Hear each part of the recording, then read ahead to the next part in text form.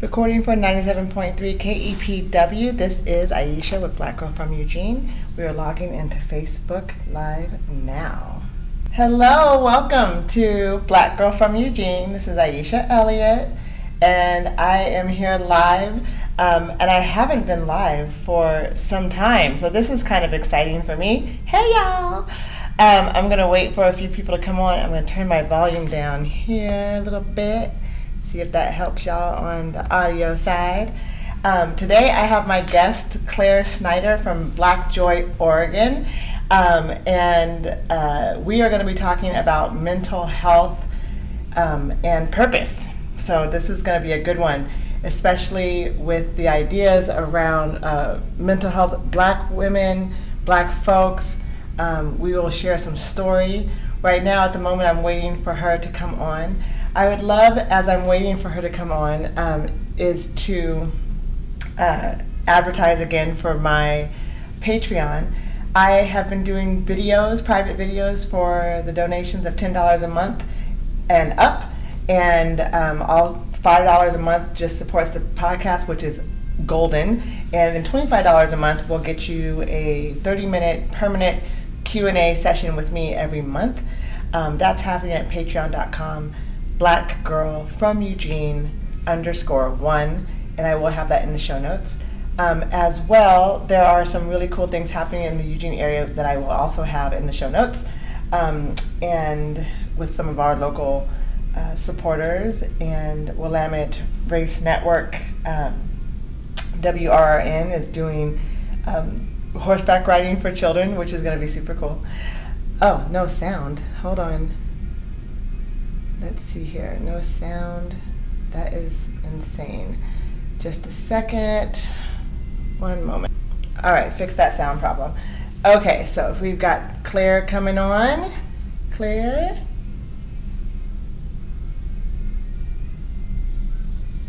Hey, Claire. Hi. How are you? Good. Let me back up a little bit. I'm too close to the camera. I'm going to try to put my I know we're like adjusting. I'm going to try to put my microphone closer because I feel like you might be quiet. I don't really know. I never know until afterwards. I'm like, oops, too quiet, Okay. too I was loud. gonna say, can you hear me okay? Say that again? Can you hear me okay? Yeah, you're coming up good. Yay! Right on. All right, sis. Now, you guys don't understand. I was just giving like a little announcements in my Patreon and blah, blah, blah. But y'all don't understand. So normally what I do is that we will, during the week, I never address, like, I never change the way that the show is going to happen. Like, I don't give, we talk about a topic and then we just go, what are some points where you want to don't forget, and then we just show up. So Claire and I just, we just out here raw. we didn't even like meet up beforehand. We said, what are we going to talk about? Let's talk about some mental health. Let's talk about purpose. Sounds good. See you on Sunday. So y'all getting us like straight up off the top of our heads. This is raw thought process. This is us in the flesh. This is us, right? Yes. Okay, and I know Julianne's not here, but you are a part of Black Joy. That's how we met. And so I want to congratulate y'all. And Julianne, if you're watching, everybody a part of Black Joy, congratulations on your $50,000 grant for 2 years of work. Yay! I'm so happy. Oh my, I'm just like, how are y'all feeling right now?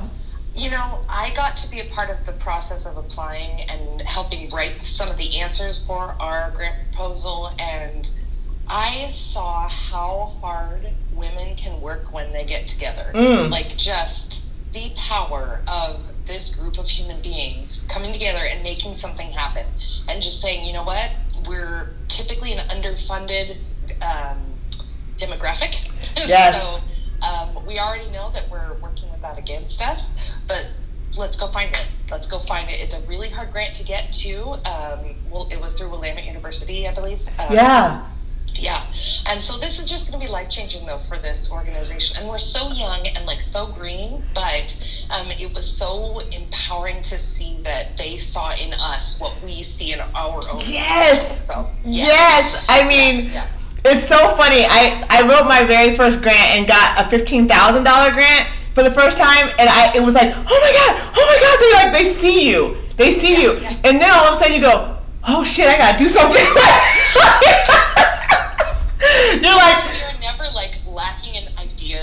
No. directions we want to go. But yes, it was that moment of, like, Julianne called me, so they had a group chat, and I was in the middle of a live video for work, and so I couldn't get on the call.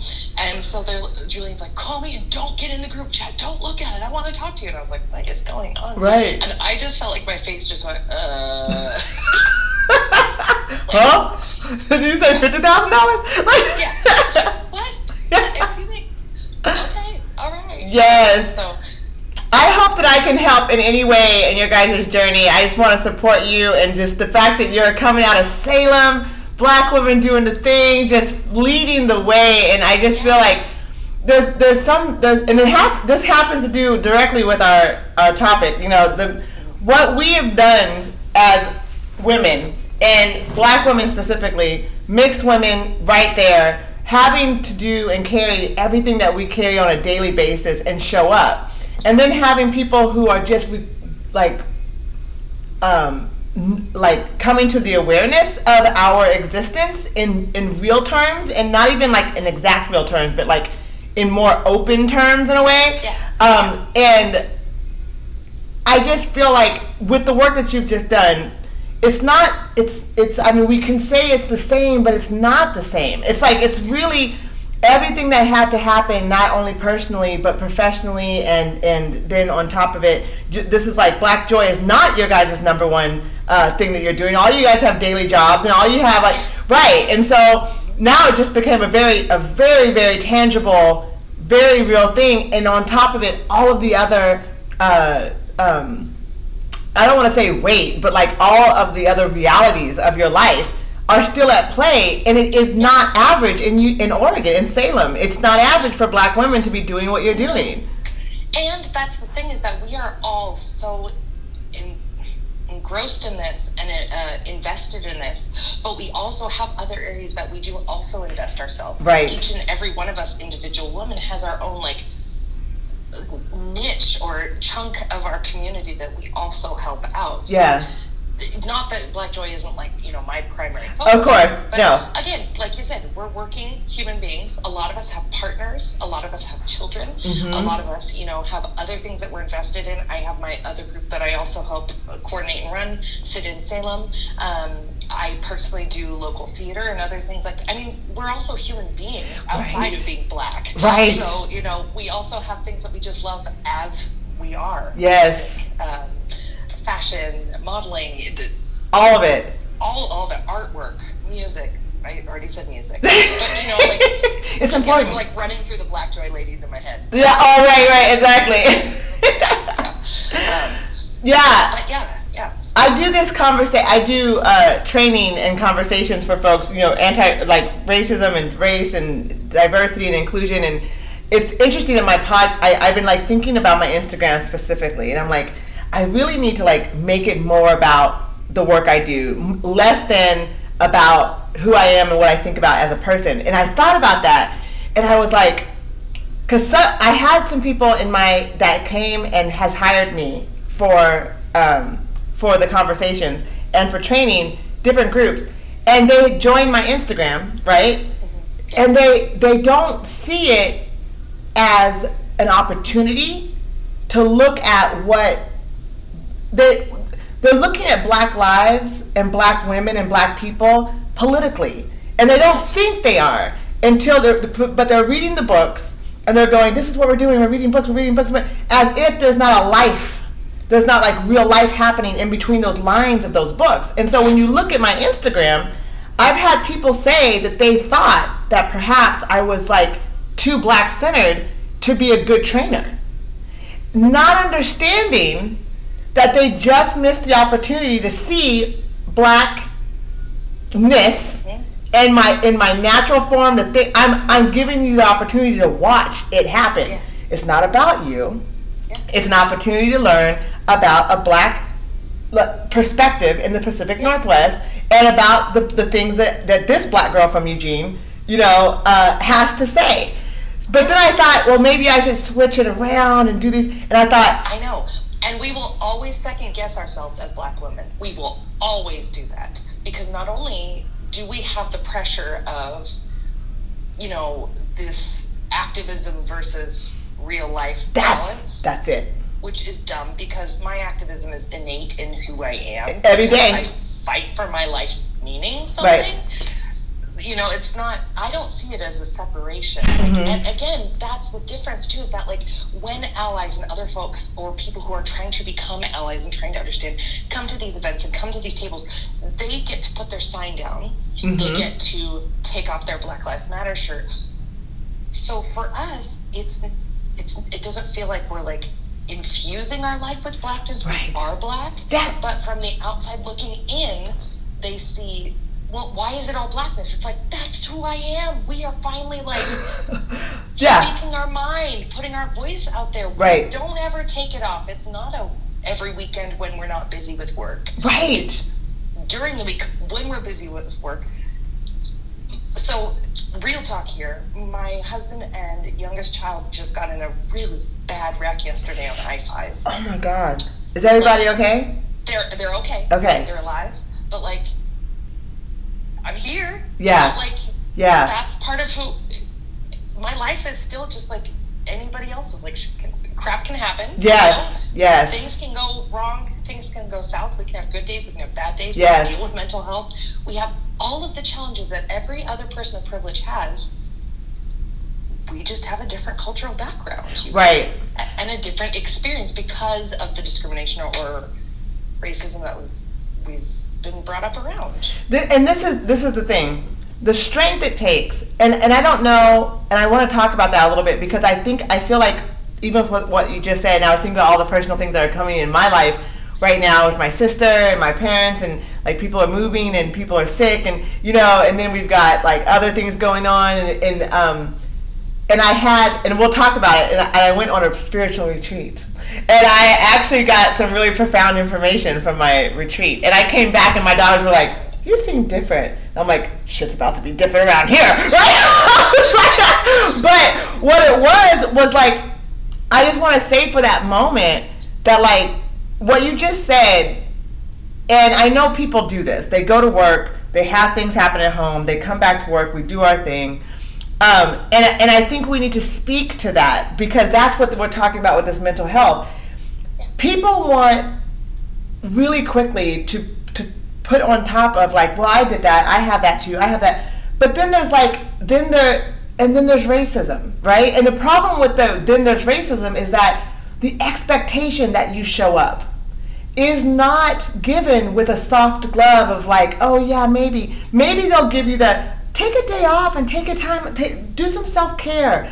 But we know that we've got a limited time to take that. And if we try to extend on that, it's not because we are grieving. It's because we're incapable all of a sudden, or we are taking advantage, or we are doing all of these other things. And so, on top of having to just like do our day, we're also constantly negating what it is that we're having to deal with outside of just showing up, right?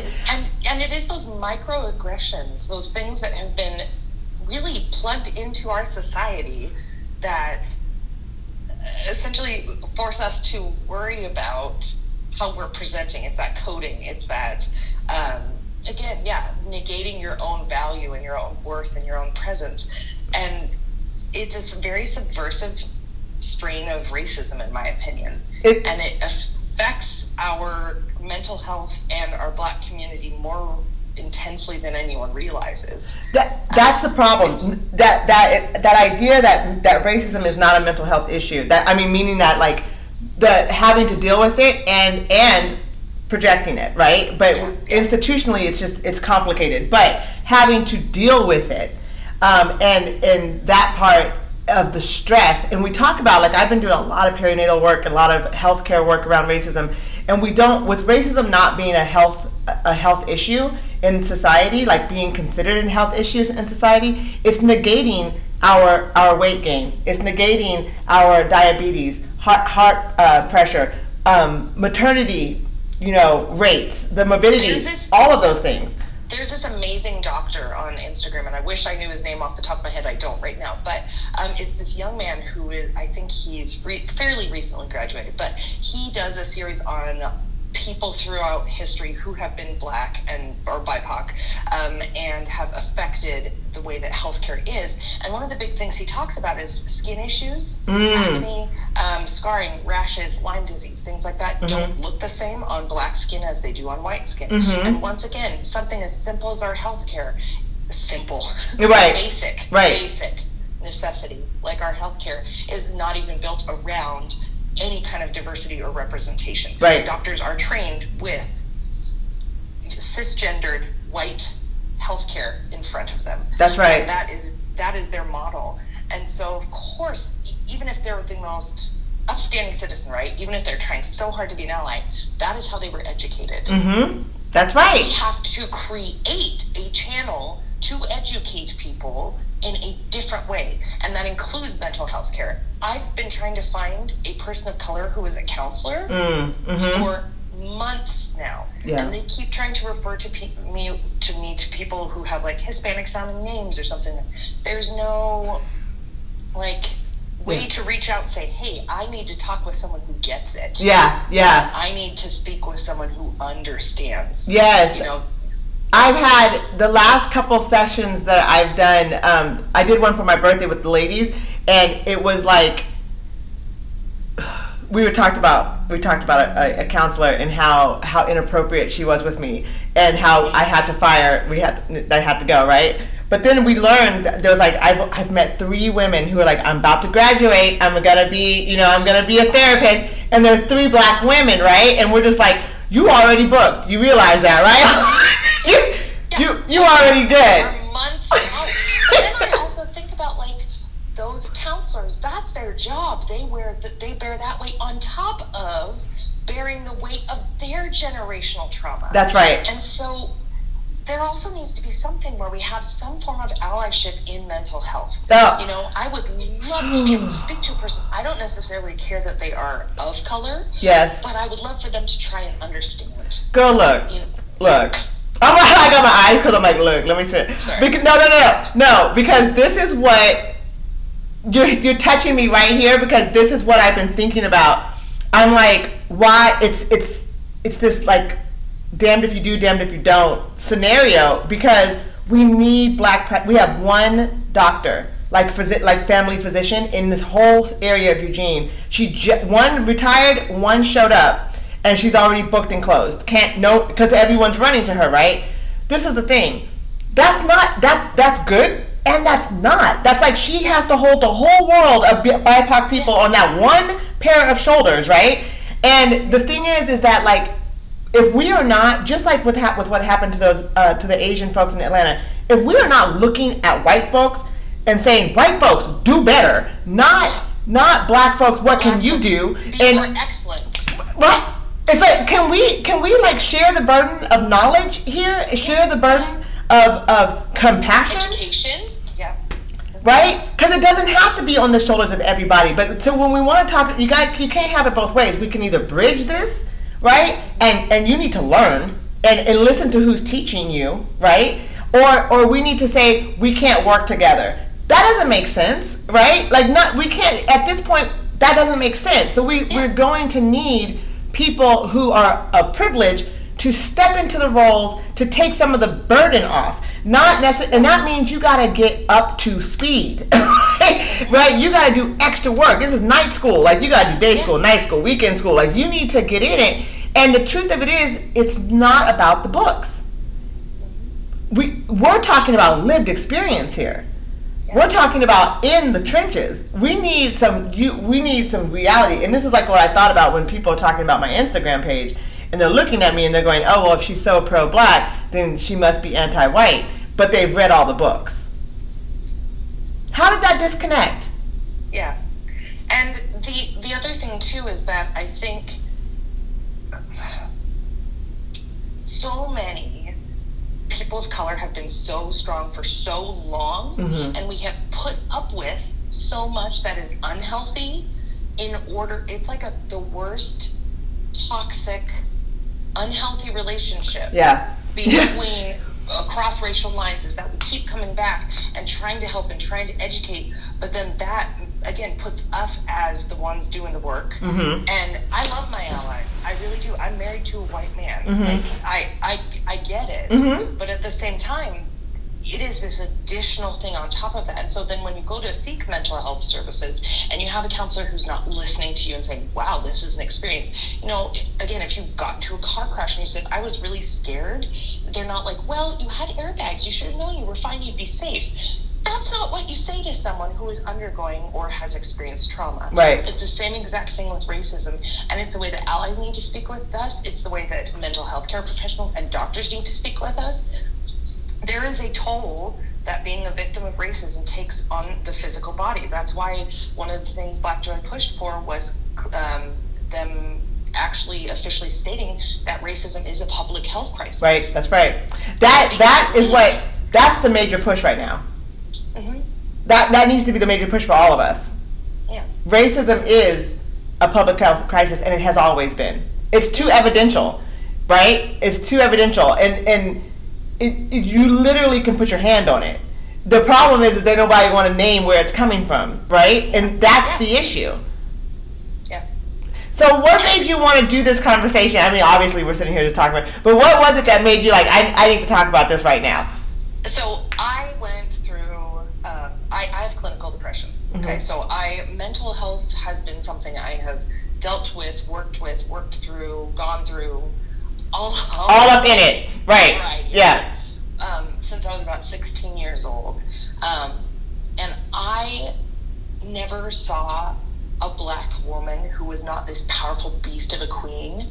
I love that description. Wearing that crown and owning it.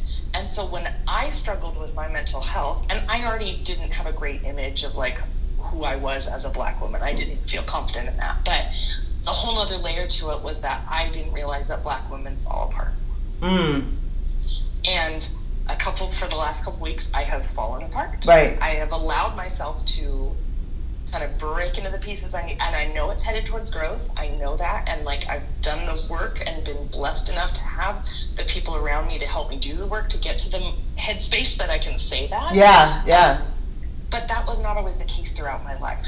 And there are people and individuals who don't have a community of really strong, amazing Black women or people who look like them. So not even just Black, let's say in the Asian community right now, you know, people who are experiencing trauma and constant, you know, separation in our culture and in our society, it's often really hard to call out and like ask for help and talk about it. So I just like immediately thought of the idea. I'm like, what if somebody, I don't know, someone who needs this tunes in and sees me and Aisha, just two Black women talking about mental health and not making it a stigma. Right. How powerful is that action just right there?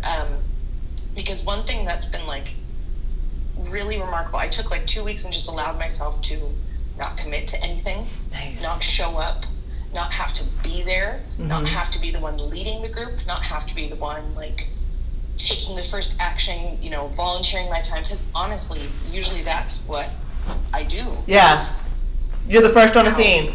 Yeah. I'm like, okay, first responder, let's go. You know, yeah. All right, okay, I'll pack bags for this. Okay, I'll do this, I'll do that. And I allowed myself to just like slow down and like kind of collapse a little bit, and then really see where my true support was, and it was life altering. Wow. So this was over a couple months' time. Yeah. And it just going, you know what? I can't do that. I'm hurting. I'm scared. I'm new to this whole being confident in my cultural identity thing. I also have mental illness and we're in a pandemic. Like, all of this is happening, and these are all real feelings and real emotions and real experiences, and I need to stop negating that, because I'm right then and there, I'm allowing white supremacy to win. Okay, so with that being said, I'm gonna like, I had this, I'm not diagnosed with a mental health illness or disorder or anything technically, right? I've not been diagnosed of anything like this, but I've had exactly what you've described in terms of the moment where the Black woman scenario or expectation was not enough and could not have been enough. And I had done everything I could to save the people around me. Because that's what, as a mother, as a black woman, as a leader, as the center of your household, that's what you do, right? And being in Eugene, I just realized the other day when I was assaulted by police officers and my son was having his a crisis and all of that happened, I just realized it was it'll be 6 years in July. And it is like freaking yesterday. And the thing about it is, it's not, I say it's like yesterday, but the truth of it is that it took me 4 years to recover. Mentally, I had a horrible concussion. Physically, it took me 2.5 years of physical therapy to get back to basically normal, and I still don't have, my right side is not as strong as my left. It will never, if I lift on one side and the other, it's remarkably different, right? And my family has been broken down that we had to repair back up. We had to repair each other. It left scars on my children. It left scars on me, physically and mentally, right? Mm-hmm. So I did the same thing you did. I went to all of these people who were healers. I went to spiritual healers. I went to craniosacral. I went to energy work. I did therapy. I was like, because I'm the type of person, I go right into the pain. I'm like, put the knife in deeper so I can know every single inch that happened so it will never happen again, right? Exactly, yeah. So it was such a time where those healers, all of them were white, right?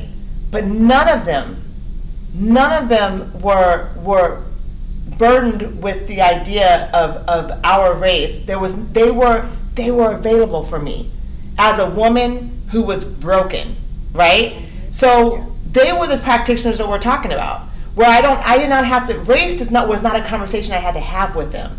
They understood, on top of everything I'm doing, I also have to look for an acupuncturist who's not racist. I have to also look for a physical therapist who's not racist. I have to look for, and so it's like, when they're looking at my body, are they looking at it like I can feel pain or not feel pain? Yeah. And so everyone that came into my circle, my physical therapist, my acupuncturist, my craniosacral, we're all friends to this day. They came to my court date.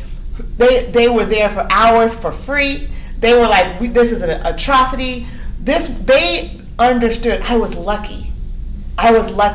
And in 4 years' time, I was able to heal. And then in 2 years after that, was able to take it and then hopefully teach from it, right? But this is not normal. Yeah. That is not a normal situation. I had all of the universe and all of the energy and all of the positivity pointing these people to me. And when I talk to them, they are just as exhausted as we are talking to other people to get the understanding. Because they're like, I don't have anyone to send. I can't send people to anybody else. Yeah. I have to do it all because there's no. So these are white folks who would never say it out loud because they understand their privilege. But they will. They have created opportunity. They have created access. They are open resourced, right, to us. And the only reason that I was so fortunate to line them up is because we knew a person who knew a person who they were. It was and it should not be. It shouldn't be that way. And here's another thing too, and this has been my takeaway from this entire experience. I decided that self-care is radical anti-racist work. I just decided that. Mm-hmm. But that is my claim. Is that when I am caring for myself and being honest about my mental health and just being transparent and creating a different dialogue than that. What's the word that I'm looking for? This is going to bug me. Anyway, it'll pop up. For the stigma of Black women not falling apart. And I'm like, you know what? They have taken my history. They do not get to take my future. Yeah. And I get to define how I want to fight what they're fighting. And sometimes it's with me taking a break and saying, it's your work. Oh, it's your work to do. It is. It absolutely is. And what I've learned is that, I'm older now, and I think that really does matter. Because the one thing I really do know, really in my core and in my heart, that I don't have to explain myself. And right, and so when I look at you, not you, but when I look at my provider, and you can't meet me where I'm at, you can't see the reality of the world for a woman of color, I just excuse myself immediately, right? Yeah. But living in Eugene, Oregon, it's a very lonely place. Yeah. Well, and then what do you do? Especially like if you're like, look, I am lonely, I need someone to talk to. What do you do also when you know that your other friends who may or may not be of color, but also are burdened with that same thing, especially if they are sympathetic, empathetic humans who are trying to be there for you as well. And that's when it's so hard. This is when our humanity shows up, right? And this is when the humanity shows up. It's not really about anything other than the fact that I see you in this moment, and we're not going to call on her. We're going to leave her be. Why? Because she gets to have that moment. Yeah. No more questions, no more asks. We're moving on. There doesn't need to be this I need to write my letter to the principal so they can give permission so that I can try to have self-care while I'm feeling guilty. But that doesn't make it make sense, right? And really, I think about the time when I tried to return to work after the concussion, after the beating, after the court case. Actually, after I had been, I was out of work for 3 months after we got beat up. I couldn't walk, and my son was in the hospital, and I couldn't go back to work. Lots of stuff happened, right? And when I did return to work, I remember I was at the time a family coach, and we had a team of people that worked together.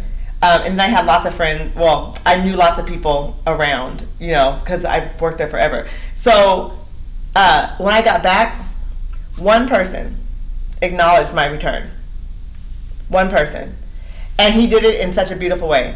He literally just brought me, he would always be, he's kind of known for Converse and really, really expensive, nice coffee, right? So he just brought me, on my desk when I got there was just a cup of coffee. And I knew who it was from because it was in this beautiful cup, and it was the most best smelling coffee ever. And I was just and that's it. He wasn't going to burden me with woo, woo, woo. But what was missing was the recognition from anyone in my cohort to just say welcome back, to just say, to pat me on my shoulder and just be like, we missed you. Any of that for months. It never. Matter of fact, not for months. It never happened. From my cohort to anyone. I spoke to my supervisor, and she's like, well, how are you doing? And I was like, you know what? I feel shaky. I was shaking inside for weeks because it wasn't just that I was trying to come back to work, but I felt like I was coming back to work as a specimen. And then all of a sudden I was and people, you know what happened in that moment? Instead of being seen for all the things I just went through, racism on top of that, the excuse what happened for everyone else. Yeah. I was supposed to just realize that they might not know what to say to you. Mm-hmm. And that's just, you just accept that it's uncomfortable. Yeah. For the fuck who? Who is it uncomfortable for? And why do I have to negate their damn feelings? So stop being so, and again, there are ways that I have to be an ally too.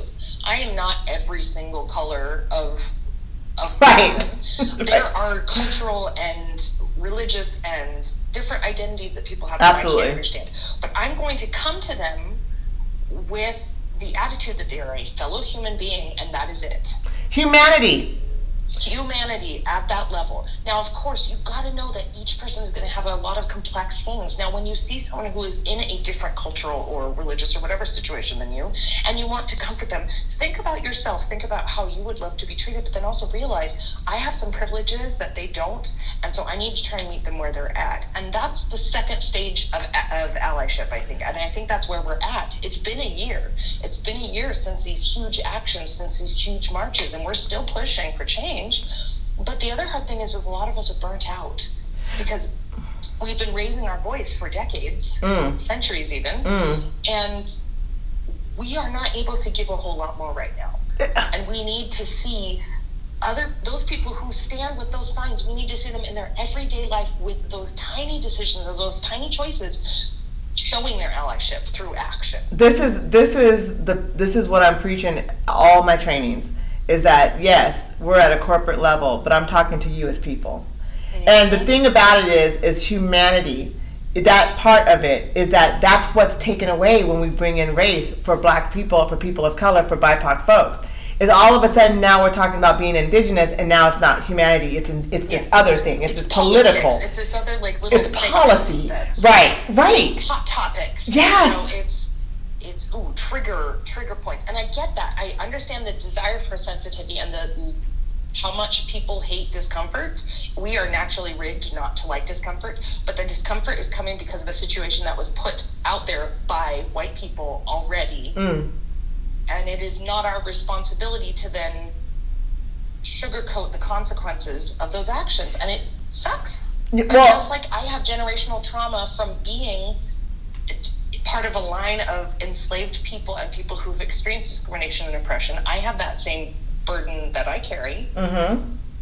That discomfort may be the burden that is carried right now, but we can change it if we just stop treating each other like that's not a part of who we are, instead of being a part of, oh, it's just politics, it's just a point of view. This is my point when I think about having to relate to white folks when it comes to my vulnerability, right? And I do it well because I have high humanity. And the thing about it is that if you're thinking about black people and you think, well, I don't know black people. I don't want to be a racist, but I don't know black people. I don't have any black people around me.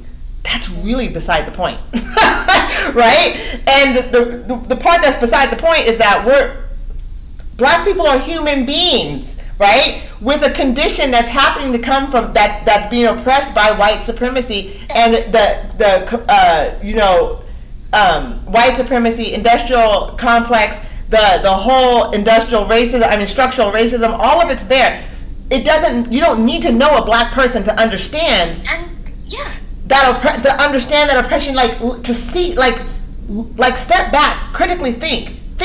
But this idea is that when you're thinking about our lived experience, when you're just thinking about it, what happens is a bunch of I want to save them, I want to help them, as if we don't have the answers on our own. But at the same time, there's this disconnect of they're so strong, they're not strong enough. They're so independent, they clearly can't figure it out. They're so okay, what are we doing here? And then the humanity part of it is that if you see me as a human being and I am in pain, it doesn't. When does the fact that I'm a black woman in pain stop you from being kind? When does it stop you from giving me the consideration of space for my mental health? If someone is tough, okay, I'm on tough MF, right. I've been through it, right? But I'm not hard. Yes, yeah. Not everyone you come across is going to process things the same way. And the color of their skin does not change that fact about them. So you've got people who, they want to have someone just talk to them straight. Right. And then there are also people who are very sensitive who need a different interpretation. And that's the thing is, if you close your eyes and you think, okay, I want to help this person, what do I know about them? How can I get to know them so that I can help them? Every doctor, every friend, every person, every professional should be doing that. Right. I believe that that's a facet of humanity that we've really taken for granted. Yes. And stopped utilizing. I love getting to know people. That's so cool to me. If they don't agree with me, okay, or we don't understand something, or they don't know a word I use, or whatever, you go, okay, you're a fellow human. I'm gonna share myself with you. We're gonna connect. And honestly, it doesn't even have to be that big. You know how smiling works? And a nice nod and or a good morning. Oh, yeah. Those things work. It doesn't have to be a big. It's just acknowledgement of my existence. It's just a very kind thing to do. Good morning. Hope you have a wonderful day. Looking at me while you say it. That actually will clear up lots of things. Yes, that will clear up a very, very big cloud of I don't know, I'm uncomfortable, you're uncomfortable. Someone says, good morning, how you doing? And we're like, good morning. How are you? I'm good. If you come into a conversation conversation, and you're sitting and you're like, look, I'm ordering my coffee. You're barista. I know you're having a hard day. You work in the service industry. I don't care what color you are. You work as a barista. You have a really tough job, okay? You're making coffee for cranky people. I mean, again, just... it doesn't take a miracle. It's not hard. But what I've noticed lately walking through is that I can tell the Trump people who are pissed and who now have put their flags away and put their clothes back together, and now they're not the QAnon is not across their chest. They just don't speak to me now. Like, I'm getting coffee and they ain't talking to me. I'm like, oh, okay, I see what's happening here. You just don't like black folks. I was at Costco the other day, and I was with my beautiful little non-binary child who I let do whatever they want because they are their own individual human being. Mm-hmm. Like, they can wear a dress, their hair is pink. Do not stare at my child just because they are an individual. Thank you very much. Mm-hmm. And then decided they had their mask down, of course, and then decided to pull it up and it's a Trump 2020. And I was like, what do you think you've improved by that? Oh, no, it's a statement. And I'm saying congratulations. And that's the thing. Like, I go to Costco and that happens. It's those microaggressions. And so for our allies who are trying to balance it out with micro, non-aggressions. Right? Balance it with micro love.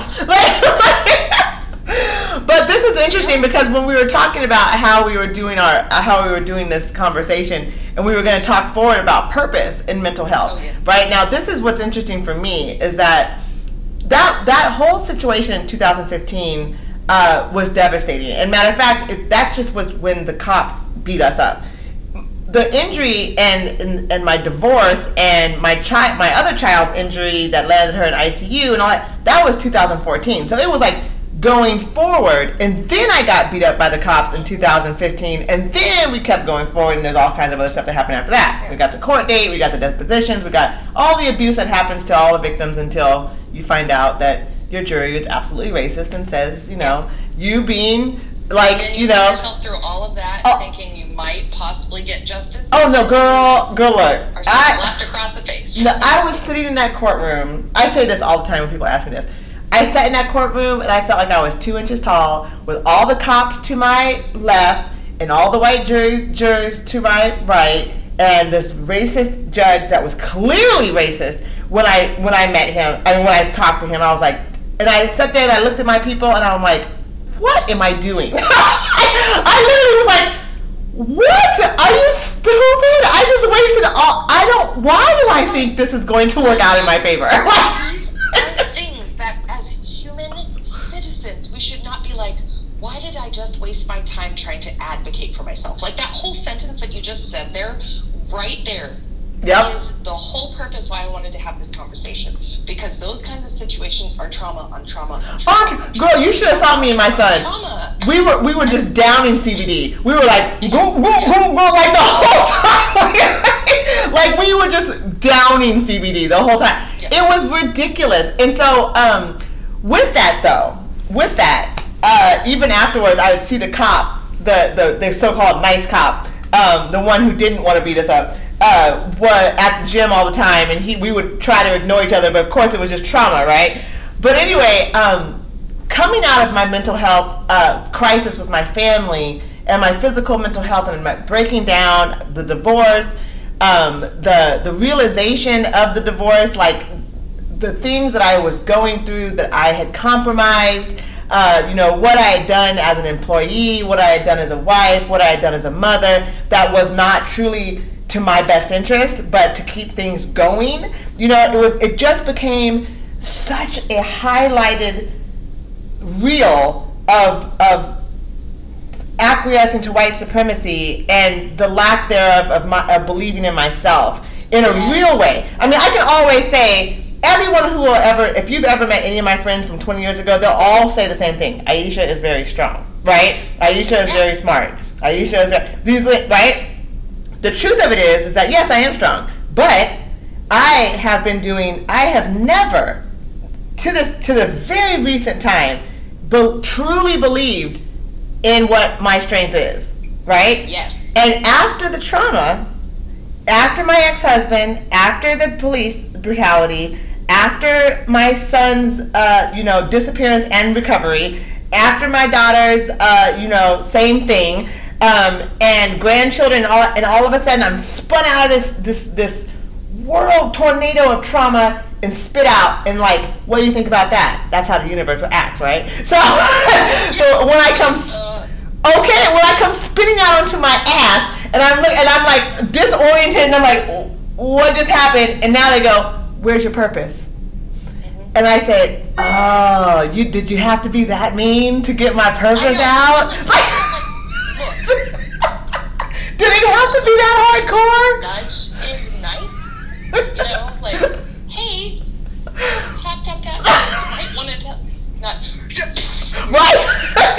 But no, later on, But, yes. No, I needed it to be that strong. After I said, yeah, you're right. I wouldn't have heard it. That's the hard thing is, like, in order to live the lives that we lead, in order to undergo and experience the things that we have to be strong. We have to be such strong, flexible, moldable, growable, challengeable human beings. And so that's where it would be so nice if we could be there for each other. You know, hold space available for anyone if they're in that place, you know? Yeah. I want to agree. And the reason why I'm saying I want to agree is because it took me, like I said, I'm in my 40s. It took me a while to agree to myself. Oh, yes, and it's a timely process. It's not an instantaneous thing. And this is what I want to encourage people to understand in this work, and when you're talking about purpose and mental health and purpose, right, is that you are a process. And the fact is that you will always be trying. You're always going to be trying to do the kind thing. You're going to want to bring people in. You're going to want to do those things. But the healthiest direction for this is whether or not you are okay with, and I don't say okay meaning like you can check it off, because that's what we do. Yeah. We do the checking quite a bit. I could not check after the trauma and after the realization of me. Yeah. My process was I had to uncheck boxes because I checked those boxes a little too fast. Exactly. And giving yourself the time and the space to do what you need. Yes. And even if it's not what anyone else understands or what they would need in that situation, also having that confidence and that true strength in yourself. Because I've heard that phrase 1,000 times too. Claire, you're really strong. Okay, yes, I'm strong. Yeah. But sometimes I need to not be the strongest right now. Sometimes I need to allow myself to look at that strength while I'm not using it. Well, I look at it this way. I look at it when you're truly strong. That other side is strength too. It's a boundary. Because when you're strong, that boundary is like, you're like, yeah, I'm strong, and that strength is about to go lay down. And that's not weak, actually that's strength. Because strength would cause myself to not wear myself thin. To let that boundary just go blue. Yeah. Fall right over. Right. And instead you're like, nope, I'm backing myself up. That's right. I'm holding myself up. I am recognizing my value. I'm recognizing that I matter. I'm recognizing my purpose, and that I can't fill anything from an empty cup. That's it. I can't give anything back if that's your purpose, or if it's your family, or if it's your mental health. You're not going to be able to do those things clearly if you don't give yourself this room to be a human and be strong enough to say, I need a minute. Yeah, and I feel like when you learn how to utilize boundaries in a way that teaches not only yourself but your children and everyone around you how you respect yourself. Yeah. I think it's high level, right? Because boundaries are complicated, are hard to do until you learn how to do them, right? Yeah. Especially if you've been taught or brought up not having those respected. Right. Yeah, exactly. Like it is a learned behavior, right? Like you have to learn to do these things, and I feel like as you grow through your experiences and you're learning, because not everybody learns. Sometimes pain is so painful it just hurts, and it takes time to learn. I mean, there's most adults walking this earth, and we're talking about mental health and therapy, most adults walking this earth are walking around with injured children, like meaning that their inner child is injured, right? Yeah. And that they have not dealt with their past in order enough to like actually see their truth for their present. And it's complicated because it's like we just said, to find a therapist, to find someone to walk with you through it in a healed way, not like crashing and burning into some sort of revelation. I'm not saying that what I did and what my life was a crash and burn into a revelation. It was I had to let go of things, and things had to be removed from my life in order for me to see me. And the things that had to be removed from my life were how tightly I held on to my children, the ingenuine relationship to my husband, the ingenuine relationship to my work, like all of these things I would have never let them go because I'm a fighter. I would have held on until my hand would have been bleeding, and so it had to be rinsed open and like let go. And luckily, I'm one of those people who listen to my life, so I never tried to grasp back, right? I just opened my hand, and that, like I just said, it was bleeding earlier, right? So there's a wound. So and if you're just going to go and run to the next thing, you're not healing yourself in order to hold it the way it should be held. And so when it comes to being my purpose, I thought I had purpose most of my life. But when my purpose was tied to white supremacy and how to move throughout it, when people don't understand how we operate every day as an oppressed society, right? White folks are oppressed under their ideals of privilege. And so this thing about meaning that they're mentally not, their privilege is blinding them from reality that's all around them. That is not healthy, right? Yeah. So when we talk about how we move forward with purpose, it's like once you've lost it and you've learned from it, but you've slowed yourself down enough to look at it, you come back and there's something different about you. There's lots of different about you. There's a whole core to you that's like a skin has shed. And so with me, for my purpose, luckily I learned that most of the things that were being told to me that were wrong about me through the eyes of white supremacy and the tenets of white culture were that my ability to talk and to empathize and to understand simultaneously in a quick fashion, which is not usual, and I process information and can spit information back out in a very concise manner. It's actually a power. Yeah, and that's the hardest thing, is finding those moments again where you realize that, again, racism has taken a lot of things away from me, but it's given me some superpowers.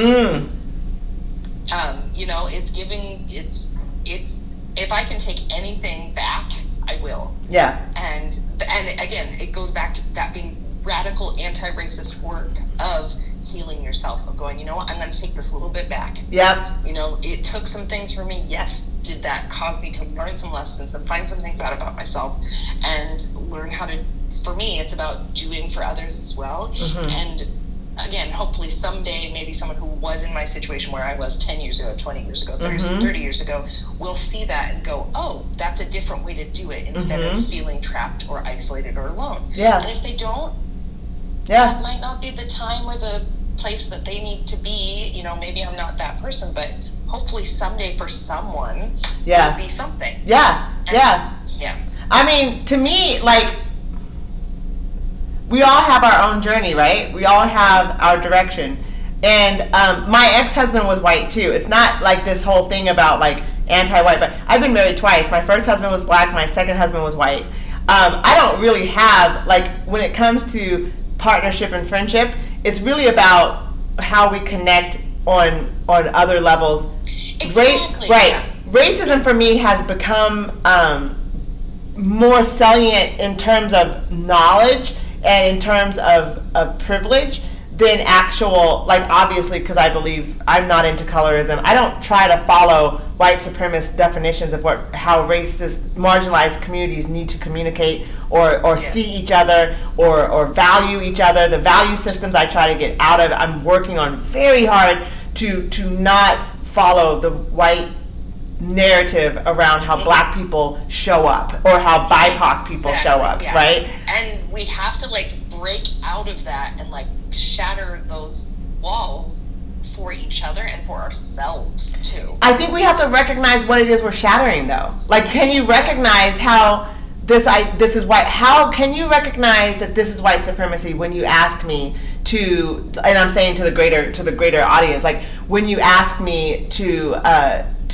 conform to what is most comfortable for the institution. Like, do you understand that you're asking me to conform to white supremacy, and I'm in the building because I got here on my own volition, right? Like, so it's not about whether I can, because clearly I'm here, right? Yeah. It's whether you want me to do it the way you want me to do it, and how you can respect and value what I'm saying when I'm doing that.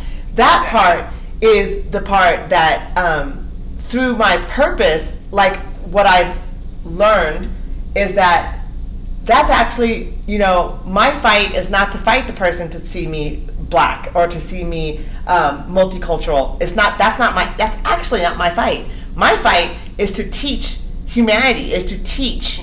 My fight is to teach through my lived experience, and my lived experience is vast, and it has nothing to do. What I survived, my strength, has nothing to do with the definitions in which I thought I was trying to define or undefine as I was growing up. Now it's me, and I get to define it, and that is the part of the purpose that the trauma had to teach me. And every day that I deal with racist people and racism, that's how I'm not going to say we. That's how I survive. That's how my self-care. That's how I survive, is that I really, really try very hard not to take it personally, other people's trauma. And white folks their privilege has traumatized them in a way that it's hard for them to look at themselves. Yeah. When we see the insurrection, when we see the murders of these people, the Asian women, we see the murders of everyone throughout these random mass shootings. Yeah. And white folks still can't look at themselves, and that is sad. It's really sad, and it is something that I feel like that's how I feel like I've gone about activism. And this isn't to say like, oh, I feel bad for white people or I've had it so hard or anything like that. But acknowledging and recognizing that it's also trauma on their end, undealt with, unrecognized, unacknowledged trauma, and that they too need to have a tough journey. Coming to Jesus conversation. It's not going to be at our speed. Right. We can sure try and accelerate it, and we can sure try and move it forward and move that dialogue forward, and I'm so proud to get to be a part of that. But also recognizing that it's not always an instantaneous thing. This is centuries of trauma on both sides of the coin. Yeah, and it's not, and I want to emphasize, what you said. I'm not giving white folks an excuse, period, at all. Like, that's not what I'm doing. What I'm doing is I'm recognizing powerless people, powerless institution parading around as power. And so... And it also comes about when folks are afraid that giving the innate rights that other human beings and American citizens deserve, giving them rights only escalates your right to have those rights as well.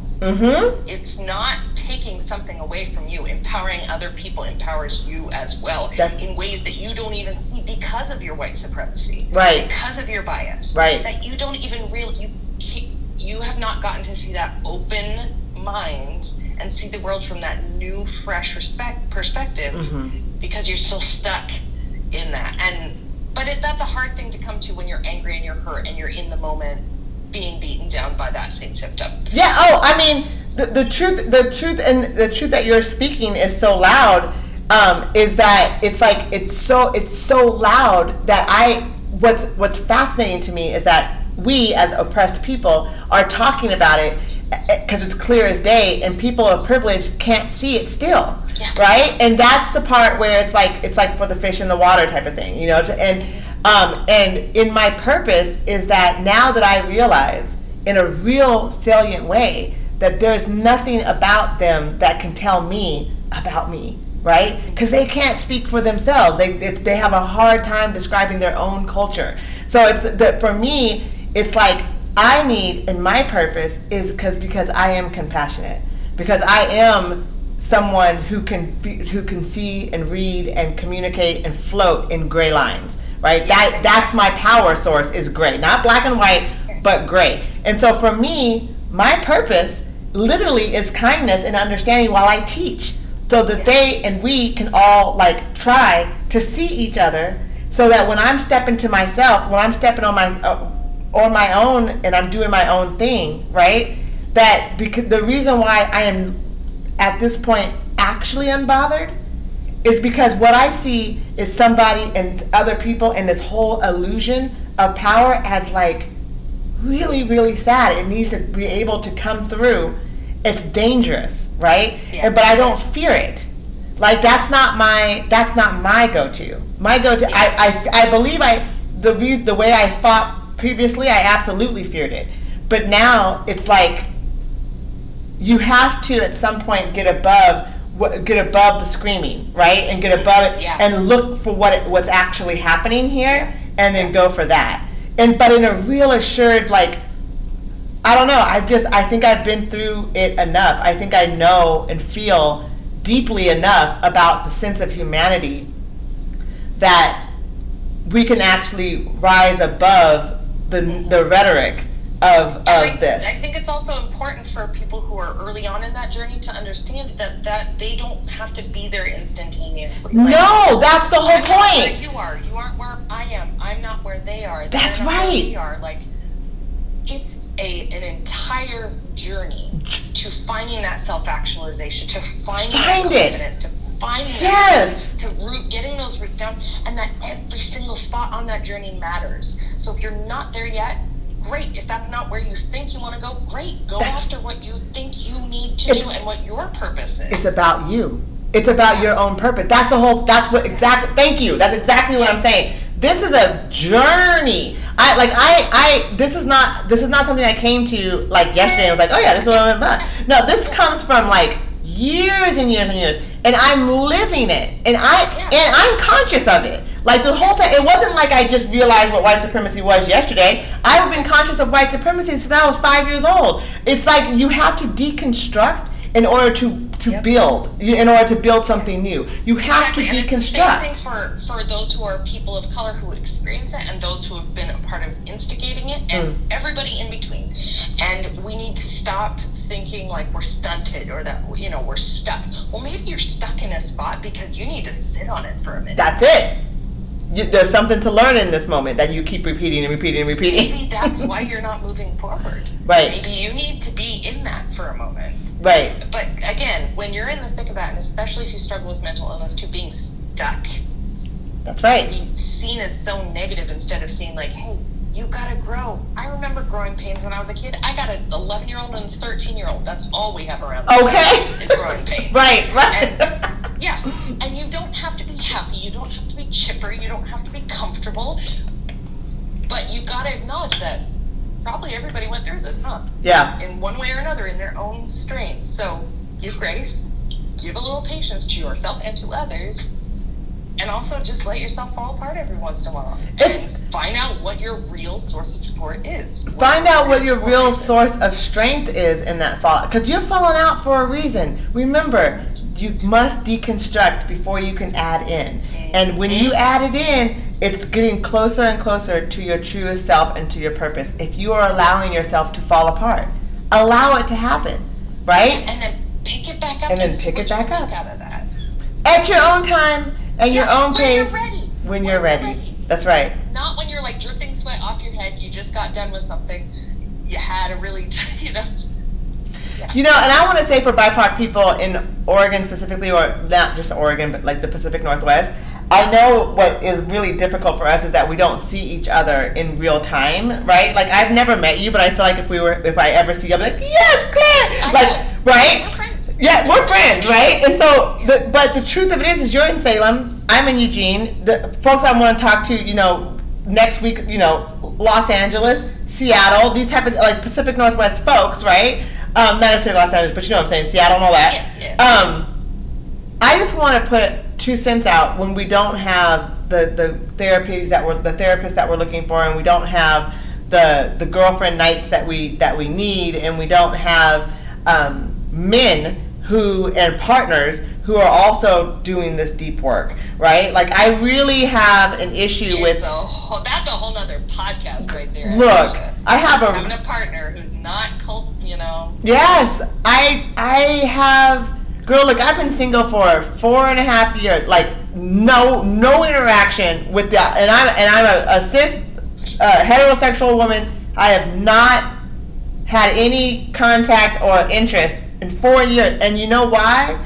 Because when you do this deep work, right, and you are you can't work with other people who don't, meaning on an intimate level. Like, and the idea of having how easily approachable and how easily accessible therapy and self-work is for men and and not necessarily even men, but for partnership. I don't know what that conversation looks like on that side. I just know how deeply it means to me. And also, again, it's another thing that I hope in the future we see in the mental health world, in the realm of like relationship counseling and things like that, that's something that is studied and is brought to the forefront and is an actual included part of the education of doctors, mental health care, of counselors, of people in the workplace, all of it. I mean, because I can only talk, because my partnership is a heteronormative partnership. It's a heterosexual partnership. If I were to have one, and so that's what I speak to, is that I mean, that shit is not normalized in that community. For men, it's not. And which means, single life for me is okay. Because it's just that idea of like, we've got so much to work out. But what I started out saying, I want all of us BIPOC folks in the Pacific Northwest who are looking and searching, I just want to put out there that even when you feel like you're alone, we are here in energy, out here for you. We are in this together, and I want to value your process, and I do. And I just want, when we're all by ourselves, like, just imagine that you have sisters in Eugene. Imagine you have sisters in Salem, right? Imagine that you have a sistership in Portland that is so big that all you see is afros and locks and curly hairs to the eye. To the eye can see, right? The rainbow of brown all the way through. Like, just imagine it. Because we're here for you, right? The long braids, the BIPOC folks, I just want to put that out there. We are out here. And whether or not we can see and touch each other, it's clearly it's a struggle for all of us. We know that's a hard ask, is to see and touch each other here. A lot of us are hiding from our everyday. We go, black people are here, which is fair, right? But in these moments, I just want to say that you have sisters in Eugene, you have sisters in Medford, you've got sisters in Salem, And that's how this came about. Like, that's when I messaged you. I was like, you know what? Aisha's my friend. She's my sister. We got this. I feel like this is on my heart. I need to talk about it. She'll be down. Oh, yeah. That's the kind of network we create. That's it. My phone is dying. I'm so sorry. I know. We're about 5% battery power. Amateur move, Claire. No, but we're about a little past an hour anyway, so we're good. But I wanted to really this is my we have Carl Richardson, who is my dad. He put a comment. Hi, Carl. Yeah, is values versus circumstances, consciousness imposed limitations create perceptions of fear, and everyone has become the isness of American business. Sadly, yeah, the fear. Well, the industrial complex, like that. If it wasn't based on fear of each other and fear of our potential and actually seeing our actual inner strength, it would all fall apart. If we didn't have that fear, we would actually be able to see each other, and how would it ever survive?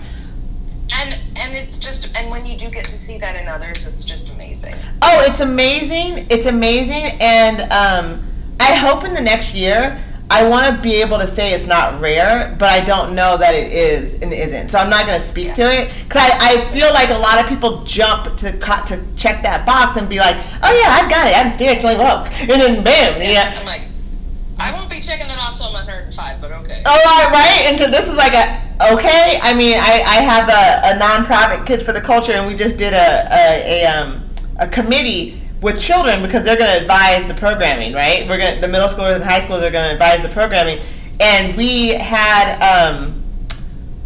were all talking about the same thing. I'm 44. My niece, who's the president, is 25, and these girls were between 12 and 14, and we all have the same story. That's what I'm saying when this is a process. Yeah. Yep. Right?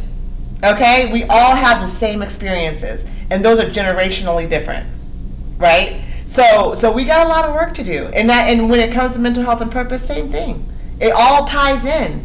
It all ties in. Like, let's not let white supremacy and the ignorance of the privilege that's been bestowed upon folks blind us to the reality of what this really is about. This is generational. Yeah. That means we don't get to stop. Yeah. We get to keep going, and then my kids get to keep doing the work after that. That's right. So on and so forth, and hopefully we keep bringing each other up and allowing this to be a conversation. Take time to talk about it, because that in itself is therapy. Exactly. That right there, again, radical anti-racist work equals self-care. Yes. Black girl from Eugene, right? Do I get to talk about it? All right, well, Claire, you know I love you. And I'm so glad you brought this subject to me, and we could do this together, and we could do it again and again. This summer's coming up with a lot of anniversaries, so it's about to be popping. Again, if y'all don't follow Black Joy Oregon, they're about to do some big stuff. So, Starting back up. Next weekend is the first touring weekend. All of the locations that we're headed to are going to be on our web page or Facebook page, I believe. Mm-hmm. I unfortunately will not be going on this leg because it is my 4th anniversary with my husband. So congratulations. I will not be on that leg. However, the amazing other women and folks of Black Joy will be there. So join us if you can. I'm so excited for all of you, and I'm excited for your 4-year anniversary. Congratulations. Thank you. Yes. So keep an eye out. Black Joy Oregon. Support. This last year was just the beginning of the introduction to knowing what was happening.